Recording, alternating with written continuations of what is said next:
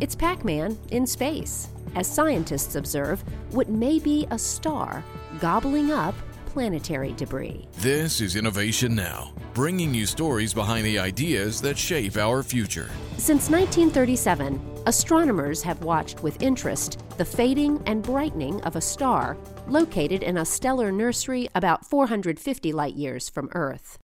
Now, with the help of NASA's Chandra X-ray Observatory, scientists may have uncovered what is causing the star's dimming events.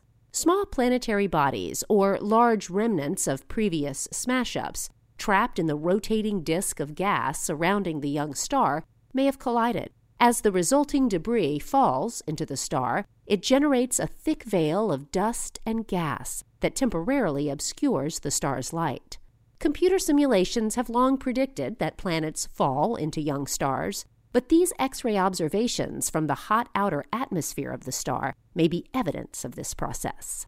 If scientists' interpretations of the Chandra data are correct, it would be the first time astronomers have directly witnessed a host star devouring a planet. For Innovation Now, I'm Jennifer Pulley.